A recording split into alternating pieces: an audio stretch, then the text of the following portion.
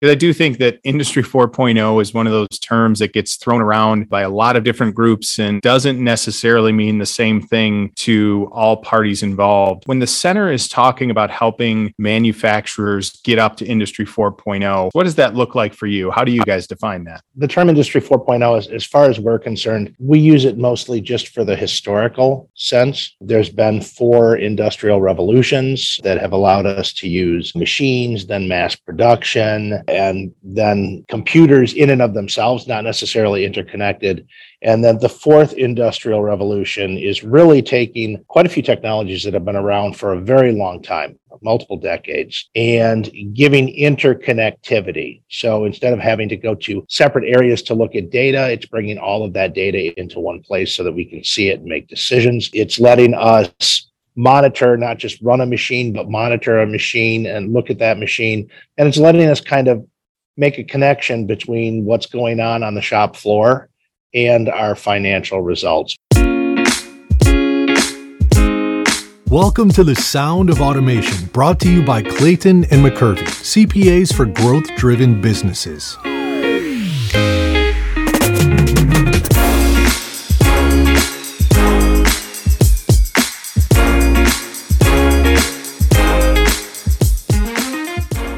Hello, and welcome to the Sound of Automation podcast. I am Brian Perozic with Clayton McCurvey, and joining me today is Chuck Werner from the Center. Chuck, how are you doing today? Hi, Brian. I'm doing fine. Thanks for asking. Well, glad to have you on, and I think it's a pretty appropriate topic given the audience we're focusing on. I think as we talked in preparation for this, our real target audience for the podcast are the businesses who are delivering the automation, technologies to manufacturers.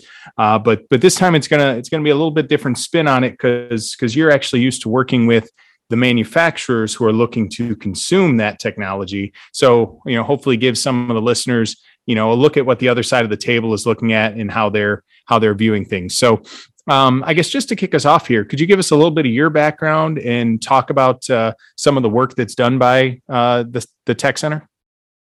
Yeah, sure.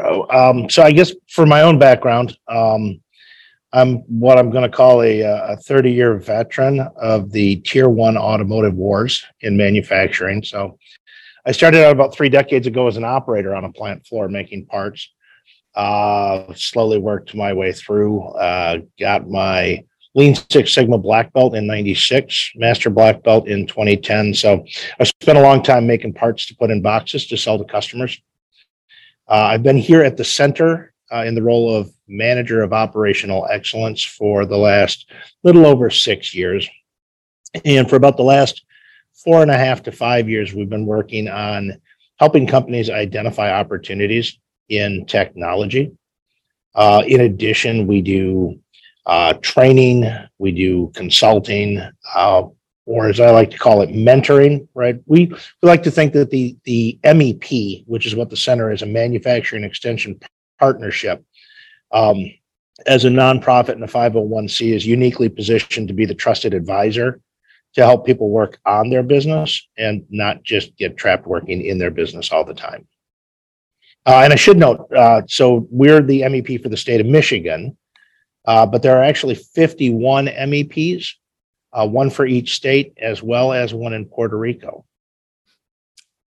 Excellent. Yeah, you stole my next question there. So obviously, for business owners operating here in the state of Michigan, where we're at, it's the Michigan Manufacturing Technology Center. Is that correct? Is the full name? Yep, but you guys go by just the center. But that's one of the points that I wanted to make for our listeners who are outside of the state of Michigan. While the center focuses on helping Michigan-based business with all the things that Chuck just talked about, if you like what you're hearing in the course of this conversation, there's an MEP within your state that does similar things. Now each state, correct me if I'm wrong here, Chuck, but each state operates a little bit differently, and some may have all the services that you provide, some may not, but it's definitely something that manufacturers, particularly the small to mid-sized companies who are looking for some additional help, should familiarize themselves with, because there's a lot of great resources that you have access to. No, absolutely. Some are full service, some aren't, but regardless of how the MEP is set up, any MEP can help a client or help a manufacturer get in touch with the resources that they need to move forward. Excellent. So let's dive into the topic, and first maybe just kind of level set for everybody, because I do think that Industry 4.0 is one of those terms that gets thrown around by a lot of different groups and doesn't necessarily mean the same thing to all parties involved. When the center is talking about helping manufacturers get up to Industry 4.0, what does that look like for you? How do you guys define that? So the term Industry 4.0, as far as we're concerned, we use it mostly just for the historical sense. There's been 4 industrial revolutions that have allowed us to use, machines, then mass production, and then computers in and of themselves, not necessarily interconnected. And then the 4th industrial revolution is really taking quite a few technologies that have been around for a very long time, multiple decades, and giving interconnectivity. So instead of having to go to separate areas to look at data, it's bringing all of that data into one place so that we can see it and make decisions. It's letting us monitor, not just run a machine, but monitor a machine and look at that machine. And it's letting us kind of make a connection between what's going on the shop floor and our financial results, which I think is probably the most powerful tool out there. We prefer the term lean manufacturing technologies or manufacturing technologies because our approach is, I'm not going to tell a small or a medium-sized business that they need to go out and get all of these technologies today. Our approach is more to determine where you have an issue or determine what your problems are or what you need to work on and what you need help with, and then apply an appropriate technology to overcome what I think every manufacturer out there is currently suffering, and that's an inability to find all of the workforce that they're looking for. Yep, exactly. And it's I've seen this on both sides, kind of the tailback. In my time in engineering and then my time working with clients, there's a lot of technology providers out there, and I don't think it's done in a malicious sense, but it's kind of the old adage of if the only tool you have is a hammer, then every problem looks like a nail.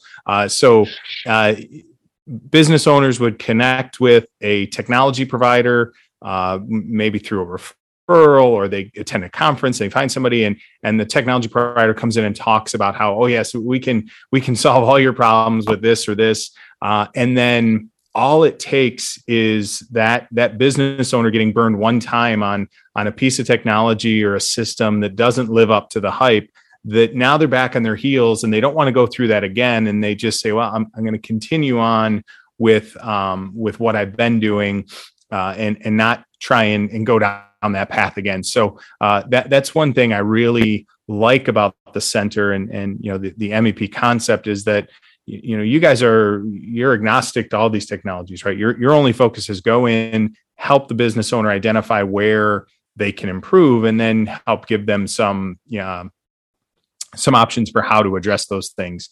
And then hopefully with that incremental improvement, they're open to additional improvements as they go forward. Yeah, that's accurate. In fact, our adoption roadmap that we've put together on how a company should adopt technology.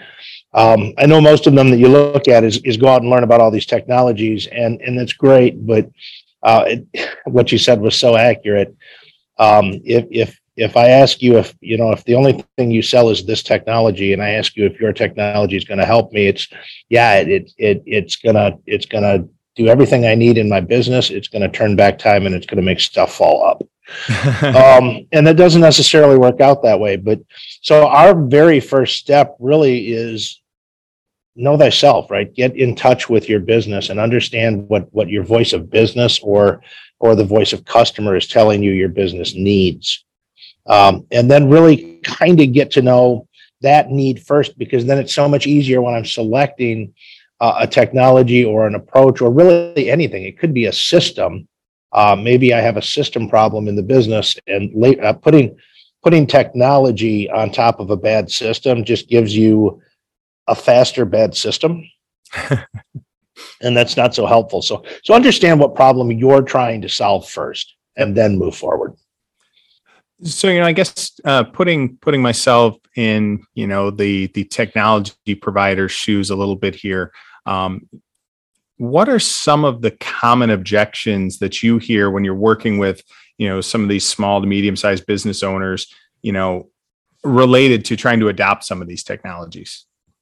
The first one you've already hit on. As a matter of fact, the very first objection I hear is, we got an ERP and we're using 20% of it. And I'm not picking on ERPs. I love information systems. Mm-hmm. I think many times the first step that a business should take is finding some sort of a system, an information system, ERP, MES, CMMS, whatever it might be, to bring all that information in front of you to allow you to run your business and basically be proactive instead of reactive. So I think they're a great thing. The problem is so many businesses didn't understand their needs, and they went out and got burnt because they got something or bought something that didn't quite match their business needs. So I think that's the first one is I didn't know my needs and I got burnt, and I'm not dipping my toe in again. Another one is not really understanding, and I'm going to use the term ROI, return on investment. Not really understand, again, if I'm not in touch with my business, I may not know how much money I'm playing for. I worked with a company. They were a 50 million a year in sales company, making a pretty good profit. And they were, feeling pretty good about things. We went out, did a quick analysis with them, and learned that they were writing a check for about $600,000 a year in lost materials. But if you don't know that money's out there and you don't know then I don't know that I have that money to invest, right? I can go out, I can improve that process, free that money up, and then use that money to invest. Or maybe the company doesn't really understand what's out there with regard to, maybe grants and helps. That's one thing that we as a center have been working with in partnership with the MEDC and our federal funder at NIST MEP.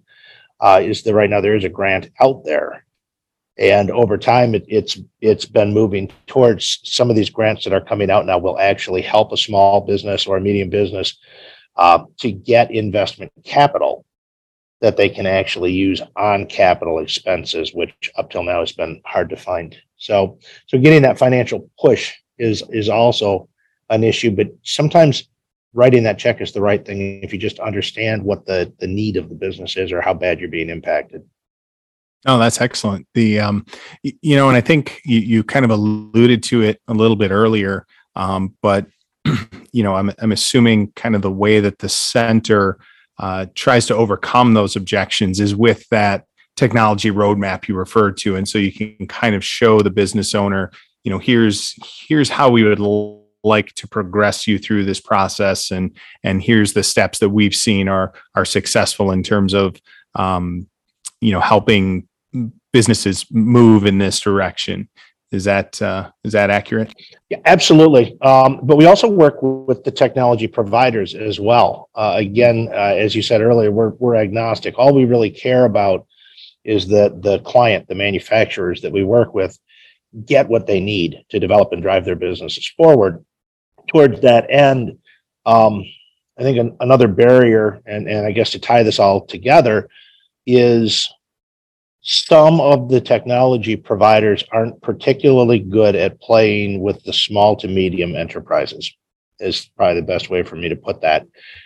There are a lot of robot suppliers, as an example, who are very, very happy to come in and help you when you want to buy 20 robots for a production line. However, when you want to buy that first robot or cobot, collaborative robot, and just try dipping the toe in for auto loading one machine, it's a little harder because it's also harder for the sub-supplier to understand, or we call them sub-suppliers, but your technology supplier, they may not really have a model that works at that lower level or that smaller business level to help people get started. So it's working with, it's working with the public sector for how do we help to find the monies. It's working with our clients to identify right where their needs are, and what level of impact that's going to have, but then also working with that technology provider to try to come up with a model or a match that's going to allow them to be effective and or to help develop new providers and help them grow. We actually work with the various startups in addition to be able to help them grow, so that we're kind of building that infrastructure that can provide technology at that smaller level. Yeah, and I see that with the clients I work with as well, and there's a few of the integrators that I know who are trying to develop, somewhat more off the shelf type, technologies where it's easy for, a small manufacturer, maybe it's a machine tending, piece of equipment or something like that, where, now the screw machine shop or the fab shop can keep that machine running 24 hours a day because the robot's tending it, overnight. But yeah, by far, I think there's more providers out there who are ready to do kind of the full system integration, and so there's definitely a mismatch between the scope and size of projects they're going after and the scope and size of projects that the small to mid-sized manufacturer might need to see that first ROI. And then, down the road, it could grow into something more, but to get that initial success to whet their appetite for more, there's not a lot of solution providers out there. So being able to connect, the two sides, as the center, that's a great resource, I think, for the market. So I guess if I'm a manufacturer sitting back listening to this podcast and I've been thinking about this for a while, and I've been kicking around the idea of improving my technology, what advice do you have for owners who are considering this investment? Again, and we spoke to the roadmap. Know your business. Start with your business, and or get help on looking at the business. So we have developed an assessment to be able to come in, and it's 40 questions. It's about 2 hours of time. Give us another hour for feedback. But basically coming in and taking a look at the whole value stream, front to back of the business, and trying to help identify where those areas of need are, so that you know what it is you're looking for in advance, and then find a trusted advisor. Or if you have those individuals, if you're a medium size or even verging on a larger size manufacturer, it's important to be able to go out and then do your own research, and that's important. And sometimes that's hard because then it becomes bandwidth. I know a lot of clients that I've worked with have made bad decisions on investments or technologies because they got fatigued. I'm very busy working in the business. I use the in the business, on the business a lot, but I'm so busy working in the business, and I'm going to go out and do this. And I know I need this technology, and I get out there and I start asking questions, and bang, the salespeople are on me. Not knocking salespeople, we need them, but the calls and the constant, diversion from trying to keep my business running successfully.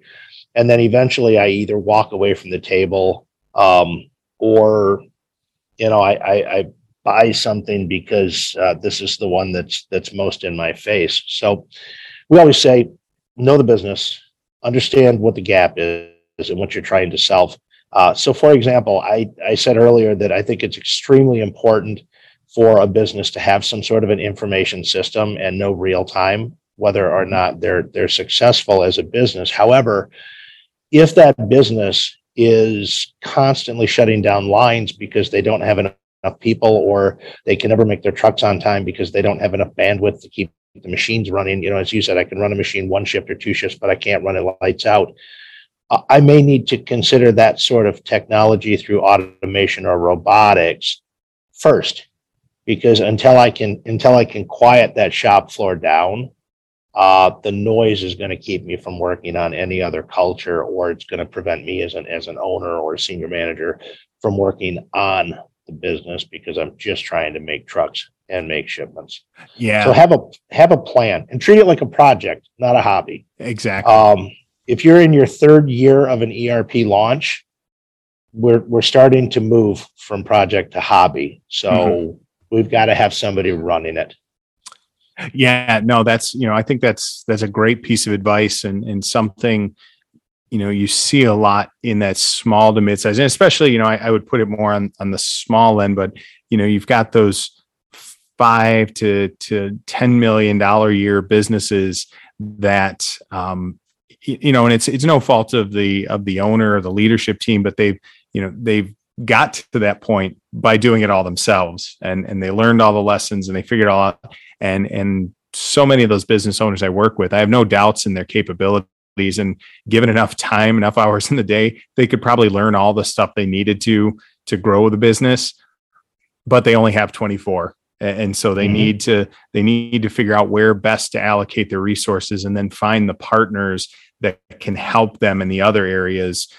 Because for the vast majority of them, their goal isn't to turn this into, the next Fortune 500, Fortune 100 company and have it survive on for centuries. It's to grow the value, to be able to exit and have money to take care of their family and enjoy their retirement. So you can really accelerate that by finding the right partners. And the center is one of those partners that we feel is a great resource to business owners, especially, I keep coming back to that same point, because you guys are unbiased. You don't have anything to sell. You're trying to help business owners, navigate some of those initial challenges. So I think for businesses here in the state of Michigan, are lucky to have you guys around, and should definitely reach out to you.